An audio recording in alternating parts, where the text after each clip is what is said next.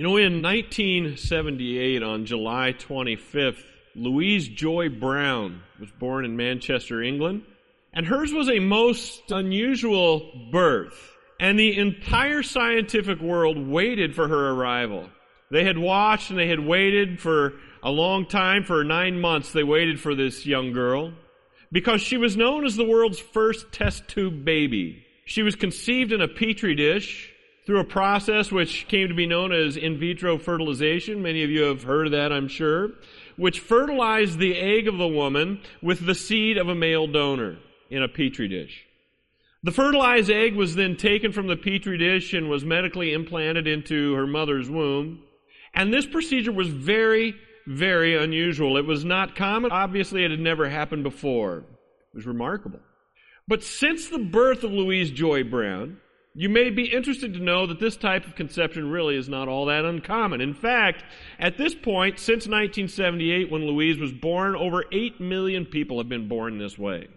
Over 8 million babies have been conceived through this process. In January of 2009, Natalie Suleman, who was a mother of 6 in California, became a national celebrity when she gave birth to a set of octuplets. Is it octuplets or octuplets? Octuplets, right? All of those babies came through this same process of in vitro fertilization, every single one of them.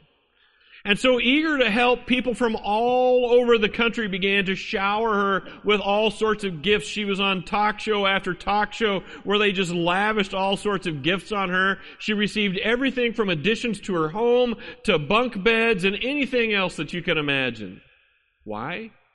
Because it was a very unusual birth. 8 babies at one time, and all 8 of them lived. It was very unusual. Nobody had ever done anything like this before. And so her face then was on every news channel and every checkout stand in America. She was a media darling. Everybody loved her. In fact, she had so much fame that she actually had to hire a public relations company to help manage her image. She was incredibly famous. After all, there had never been a birth like this. There had never been anything like it. It was very unusual. And of course, as you know, public opinion of Natalie began to turn when more of the facts were reported about the lady. But there's no arguing that this was a very, very unusual birth. This was unbelievable. In April of 2016, a 70-year-old woman in India gave birth to her first child. Very unusual, wasn't it? 70 years old, she gave birth to her first child. On April 30th of 2017, CBS News in San Francisco reported the surprise of Kelly Corsetti of Sacramento when she gave birth to little Valentino. Valentino was unusual because when he was born, he weighed 13 pounds and 11 ounces. He was a big boy. That is a big kid. And do you know what the Sutter Davis Hospital said of Valentino? This is very unusual. We've never seen a baby like this.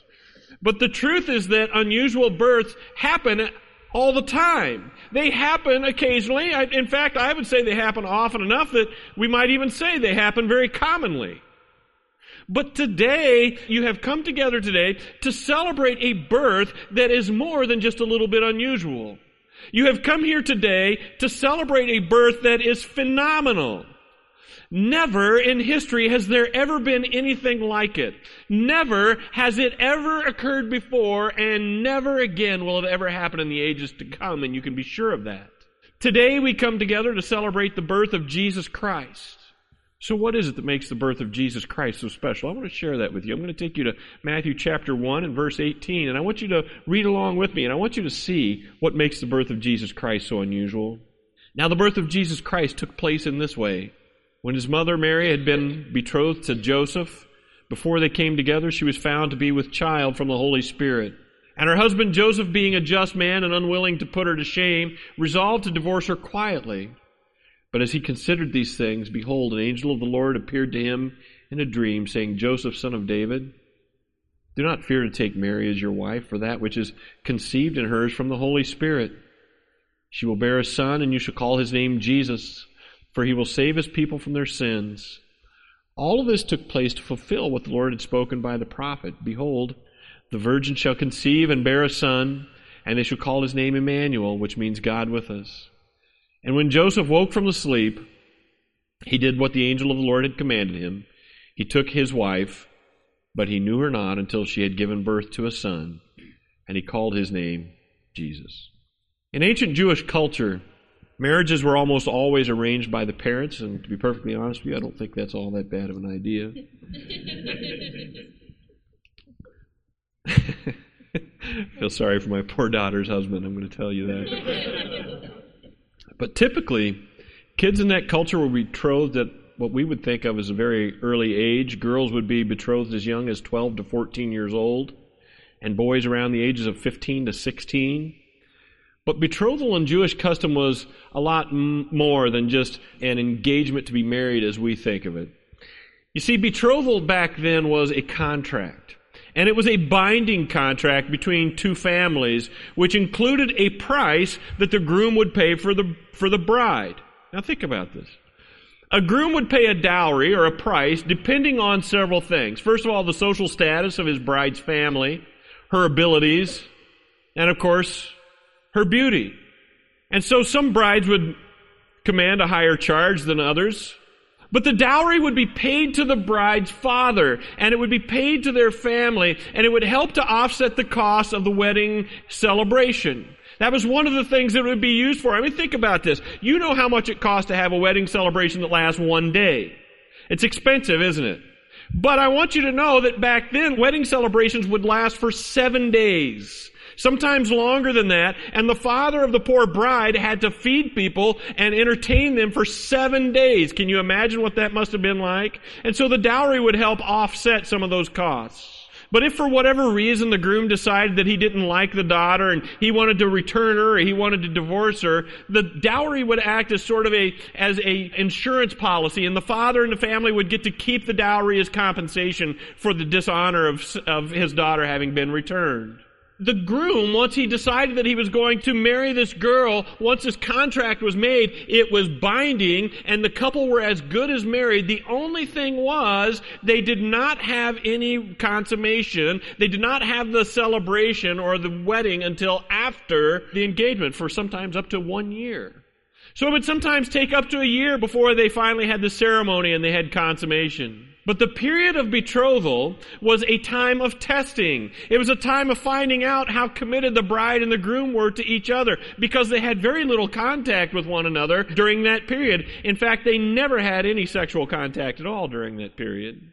I think it's important for us to understand the Old Testament provided some very sharp consequences for people who were sexually active outside of marriage. In the book of Deuteronomy, in fact, it tells us that if a young woman was betrothed to a man and was determined at the time of marriage not to have been a virgin, take a look at Deuteronomy chapter 22, verse 21. This is what it says. They shall bring out the young woman to the door of her father's house, and the men of her city shall stone her to death with stones. Very serious. And so now we have a real problem, don't we? We've got a real problem here. I want to take you back to Matthew chapter 1, and I want you to see what the problem is. Take a look at verse 18. When his mother Mary, this speaking of Jesus, had been betrothed to Joseph, before they came together, meaning Mary and Joseph, she was found to be with child. This is a really serious problem. Now, in verse 18, you see the words, before they came together, and it means exactly what you think that it means. It's intended exactly that way. The point that Matthew is trying to make is that Mary and Joseph had not had any sexual contact at this point. How do I know that? Well, it was the testimony of Mary as well. You remember when God sent the messenger, the angel, Gabriel, to Mary in the book of Luke, and the angel said to her, hey, you're going to have a baby. Take a look at verse 34. Mary says this, Mary said to the angel, how will this be since I am a virgin? I have never been with a man. And this is intended exactly the way that you understand it too. Mary says, wait a minute, I can't have a baby. Not only have I never been with Joseph, I have never been with anyone at all. How can I be pregnant? It's a pretty good question, isn't it? I think that's a really good question. I think that's a fair question. I mean, can you imagine? Poor Mary, think about this. Poor Mary, who is ever going to believe that a pregnant woman has never been with a man? Who is ever going to believe that? Who would ever believe anything like that? And the truth is, no one would. No one would believe that, because that's not how it works, is it? We understand how that works. I mean, we learned in 5th grade health class that that's not how this whole process works. Nobody's going to believe a story like that. Her parents wouldn't have believed her. Joseph wouldn't have believed her.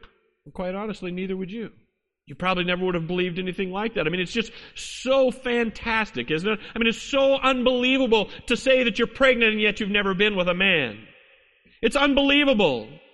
Mary, this girl, this one who is pregnant with this baby Jesus, whose birth we celebrate on Christmas, has not yet had any relations at all with a man. Now that is a story that is very unusual. That is the story of a very unusual birth. In fact, the birth of Jesus Christ is so fantastic that more and more people are struggling to accept it according to the biblical record. Did you know that? There was a survey that was done last December by the Pew Research Center that found out that only 66% of Americans believe the virgin birth of Jesus Christ. Only 66%. To explain it away, people try to identify the real father of Jesus Christ. That's what they try to do. And they'll say, well, he was actually the real son of Joseph. And they were just saying that because they were betrothed and they were not supposed to have had sexual relations, so they were lying about it. Of course, Mary and Joseph had sexual relations prior to the birth of Jesus. That's how he was born. So they'll say that they were liars and that they actually had relations before they got married. And some of them will actually tell you that Jesus is the offspring of a Roman soldier and Mary having had an ungodly relationship together, an adulterous affair. They'll say, oh yeah, Mary got together with some Roman soldier and that's how Jesus was conceived. The religious leaders of the time of Jesus had made up a story that Jesus was the son of Mary and some Samaritan man. But I want you to know that that's not what happened. Joseph himself said, hey, he's not my son. I've never had relations with this woman. He is not my child. Joseph was a young guy, 15, 16 maybe, but he understood the birds and the bees. He knew how this worked. He knew that she was pregnant, and he knew that the child wasn't his. He knew this was not his kid. And so he had a couple options that were available to him, but he had to do something. I mean, who could marry a woman who's gotten pregnant by another man during the period of their betrothal? And so he had a couple options that he could have exercised. The very first option was he could make a public example of Mary. He could drag her back to the city of her father. He could charge her with adultery. He could take her back and make a big scene. He could take her back to her father's home. He could demand that his dowry be refunded to him. And then he could get a couple people from the city to just stand over her as she was at the door of her father's house and stone her to death. That was one of his options. He was able to do that if he wanted to. Just cause a big scene and do what the law allowed for him to do. Or there was another option. He could just get a couple of witnesses together, no court proceedings, and he could write a certificate of divorce, completely private. Nobody would need to know. In fact, he didn't even have to write on the divorce certificate why he was letting her go. He could just let her go. And he could be done with it. He could get rid of her discreetly, graciously, and in verse 19, her husband Joseph, being a just man and unwilling to put her to shame, resolved to divorce her quietly. So that's what he decided to do. He was a gentle man. He was a good guy.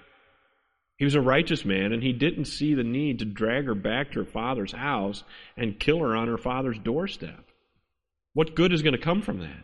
Sure, he was embarrassed, but he cared for her, and he didn't want to see her be embarrassed. He didn't want to see her humiliated. He didn't want to see her dead. Nothing good is going to come out of that. So think about this. Here's this guy, young man, loves this girl, is convinced that she's been with another man, and he decides, I'm just going to let her go. And so he weighed it all out. He thought about it. He considered it all. He had heard her side of the story. And being a righteous man, he probably wanted to fulfill the righteous requirements of the law and do what was required of the law. But at the same time, he was a loving and compassionate man. And the Bible tells us that he wanted to do what was right. And he continued to consider all of these things, the Bible says. He'd been weighing out all of his options. He thought about it. He weighed it out. And as he considered what she had said, can you imagine what was running through his mind? Is it possible that she's telling the truth? Is it possible that she could be pregnant without being with a man? No, that's not possible, is it? That's not possible. It's not possible at all. And so he didn't believe what she had told him. And frankly, I'm surprised that as many as 66% of the American people believe that story. To be honest with you, I'm surprised that as many as 66% of the American people believe in the virgin birth. And I just want you to know that if anyone ever tells you that a virgin gave birth, aside from Jesus Christ, you should be just like Joseph. You should be kind, and you should be gracious, but you shouldn't believe it, because that's not how it works, is it? Unless, in verse 20, as he considered these things, behold, an angel of the Lord appeared to him, saying, Joseph, son of David, don't fear to take Mary as your wife, for that which is conceived in her is from the Holy Spirit. Now, think about this. Scientifically speaking, ever since the birth of Louise Joy Brown in 1978, man has had the ability to cause a virgin to give birth. Did you know that? He could scientifically, if he decided to, take an egg, put it in a petri dish, and fertilize it. And then he could take the embryo and he could place it into the womb of a woman. So technically, that could happen from a scientific standpoint. But the doctor would have to use the seed of a man to do that, wouldn't he? The doctor would have to use the seed of a man to do that. You see, that's what conception is. It's when the seed of the man fuses together with the egg of the woman. And the two of them combine and they begin to develop a unique genetic code that forms a brand new human being.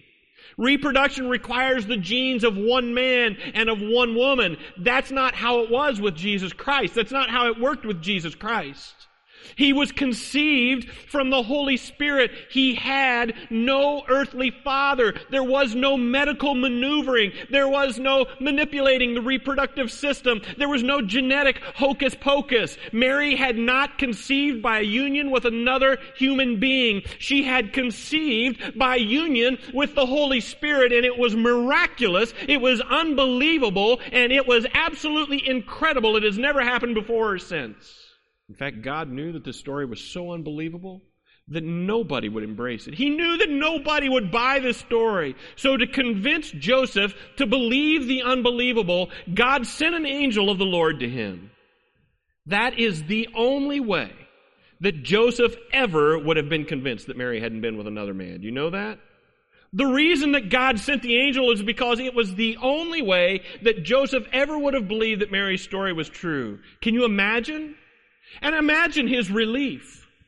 The angel says to him, Joseph, Mary is not lying. What is conceived in her is from the Holy Spirit. Doesn't this make the birth of Jesus Christ unusual?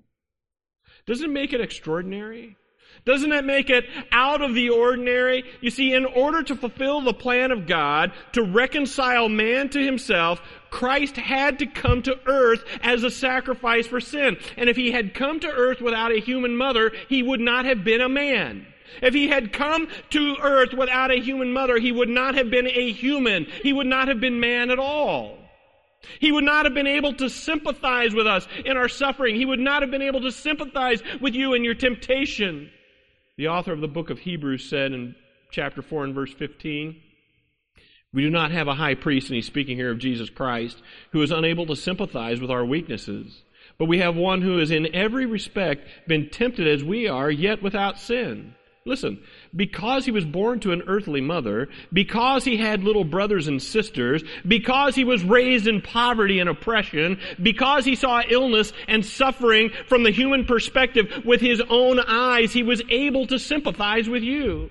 He's able to sympathize with all of us. And because he had an earthly mother, because he was born to Mary, because of that, he is human. He is man. And so when you are caught in sin, when you are caught in rebellious behavior, he is able to go to the Father and he's able to say, wait a minute, Father, I know what it's like for him to struggle with that sin because I too was tempted to do that. Have mercy on him. Show him grace. Show him favor. Put that one on my account. And so he's able to intercede for you because of that very truth.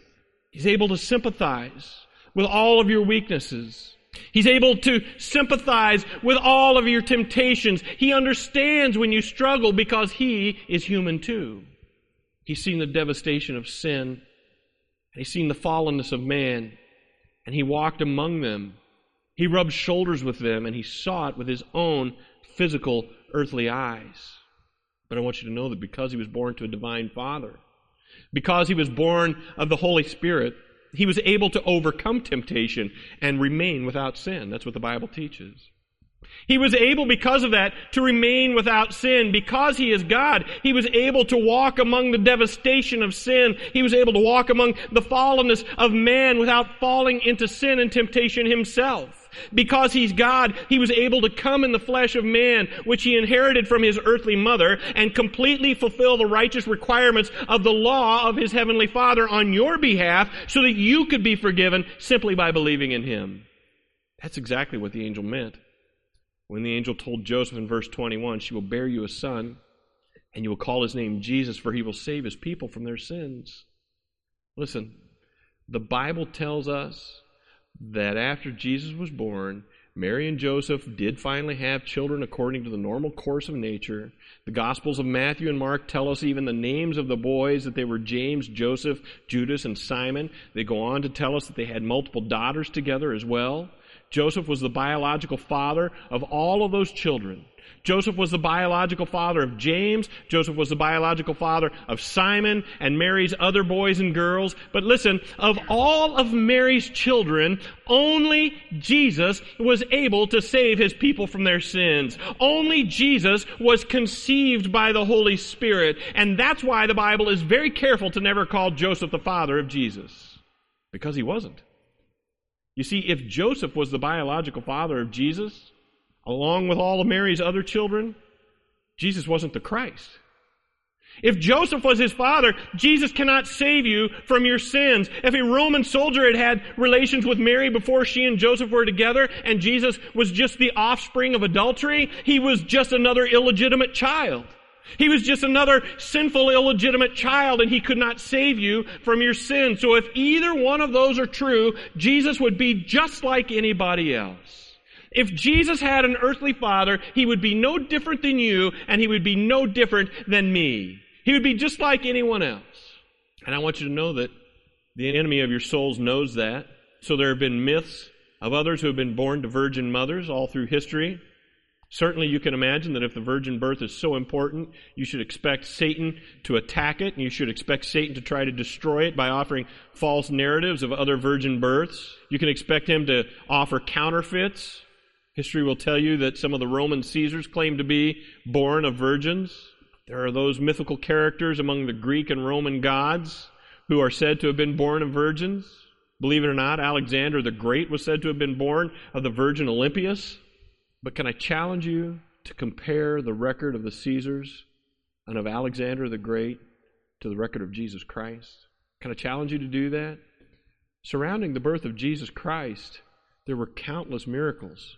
There were countless miracles, including multiple supernatural appearances of angels with multiple corroborating witnesses. The life of Jesus Christ was characterized by the healing of tens of thousands, if not hundreds of thousands of congenital illnesses. Jesus Christ demonstrated authority over nature. Jesus Christ showed his authority over all supernatural powers. Jesus publicly raised multiple people from the dead. Jesus raised himself from the dead after 3 days in the grave, and he publicly ascended to heaven. Did Alexander the Great do any of those? No one has ever claimed to do those things. No one has ever claimed to do those things, but Jesus Christ did them on a daily basis in front of hundreds of thousands of witnesses. And so if there is one who claims to be born of a virgin, of whom several angels can come and testify directly to you, if there is one who lives a life completely free of sin and completely free of reproach, if there is one who walks on the water, if there is one who heals the sick, if there is one who raises the dead, and if there is one who miraculously ascends to heaven, and he comes to you and says, "I am born of a virgin," believe him. Otherwise, he's a liar. Last week, as we studied the book of Ephesians, we noted that man is inherently sinful, isn't he? We noticed that man is inherently sinful. He's a prisoner to sin, and we all recognize our sin. We know that we're sinners. We know that we are. We know that we have sinful tendencies. And we all recognize that we don't always honor God, do we? We all know that because of that we're awaiting eternal punishment. We know that it's coming. But God, rich in mercy, sent Jesus Christ to save you. He sent him to save you.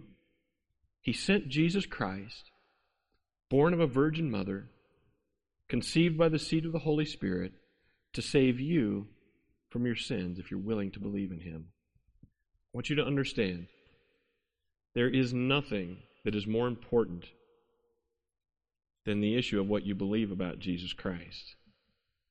There is nothing more important than this issue that we're talking about this morning. What you believe about Jesus Christ determines your eternity. Do you know that? What you believe about Jesus Christ determines where you will spend your eternity. Jesus was confronting the religious leaders of his day. Back in Matthew 22:42, he posed a question to his detractors, and this is what he says. What do you think about the Christ? Whose son is he? To be saved, you must believe the right things about the birth of Jesus Christ. I want you to know that. You must believe that Jesus is the Christ, the Son of God, to be saved. Do you know that? If you want to have eternal life, you can only do it by believing that Jesus is the Christ, the Son of God. And so I'd like to ask you to consider that same question this morning. This is so important. What do you think about the Christ? Whose son is he? What do you think about the Christ? Whose son is he? You see, if you don't believe that Mary was a virgin, if Jesus had an earthly father, then Jesus was not the Son of God. If he was just the son of Joseph, or if he was just the son of a Roman soldier, he cannot save you from your sin. And I want you to know that if that's true, the entire Bible is a lie. If that's true, there is no reason for you to hang on to your Bible. You can take it and you can throw it away. There's no reason for you to come here today to celebrate the birth of Jesus Christ. Do you know that? Think about that. If Jesus Christ is not the Son of God, if Jesus Christ was not born of a virgin, then he is a fraud. If Jesus Christ is not really the Son of God like he claimed, if Jesus Christ was not really born to a virgin as he claimed, then why in the world would you gather here this morning to celebrate him? Why would you come here to celebrate the birth of a charlatan? Why would you come here to celebrate the birth of a liar? Why would you do that? But if, on the other hand, Jesus was conceived by the Holy Spirit, as was the testimony of Scripture. If Jesus was born to the Virgin by the seed of the Holy Spirit, as was the testimony of the angels, then he is Emmanuel, and he really is God with us. He really is God with us. He is God among us. If he is God, as the testimony of the angels say, if he is God, as the miracles say, if he is God, as the eyewitness testimony claims, if he is God, as even he himself claims, then there are two things that are required of you. If he really is who he said he is, then there are two things that are absolutely inescapable for you. I want you to listen closely. If you haven't heard anything else, you need to hear this. If you are here to celebrate the birth of Jesus Christ as the Son of God, the seed of the Holy Spirit through the Virgin Mary, then there are two things that are required of you.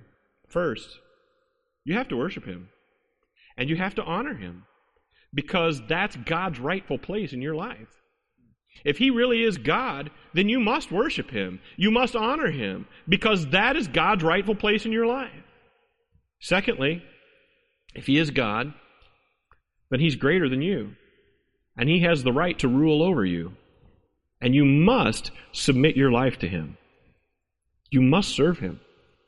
And you must obey him. So I just want to ask you, why are you here this morning? What are you here to celebrate this morning? Are you here to celebrate the birth of a liar and a fraud? Or are you here to celebrate the birth of God with us? Are you here to celebrate because you know that he is God, he is Emmanuel, he is God with us? What is it that you're celebrating this week? What is it you're going to celebrate with your family in the coming days?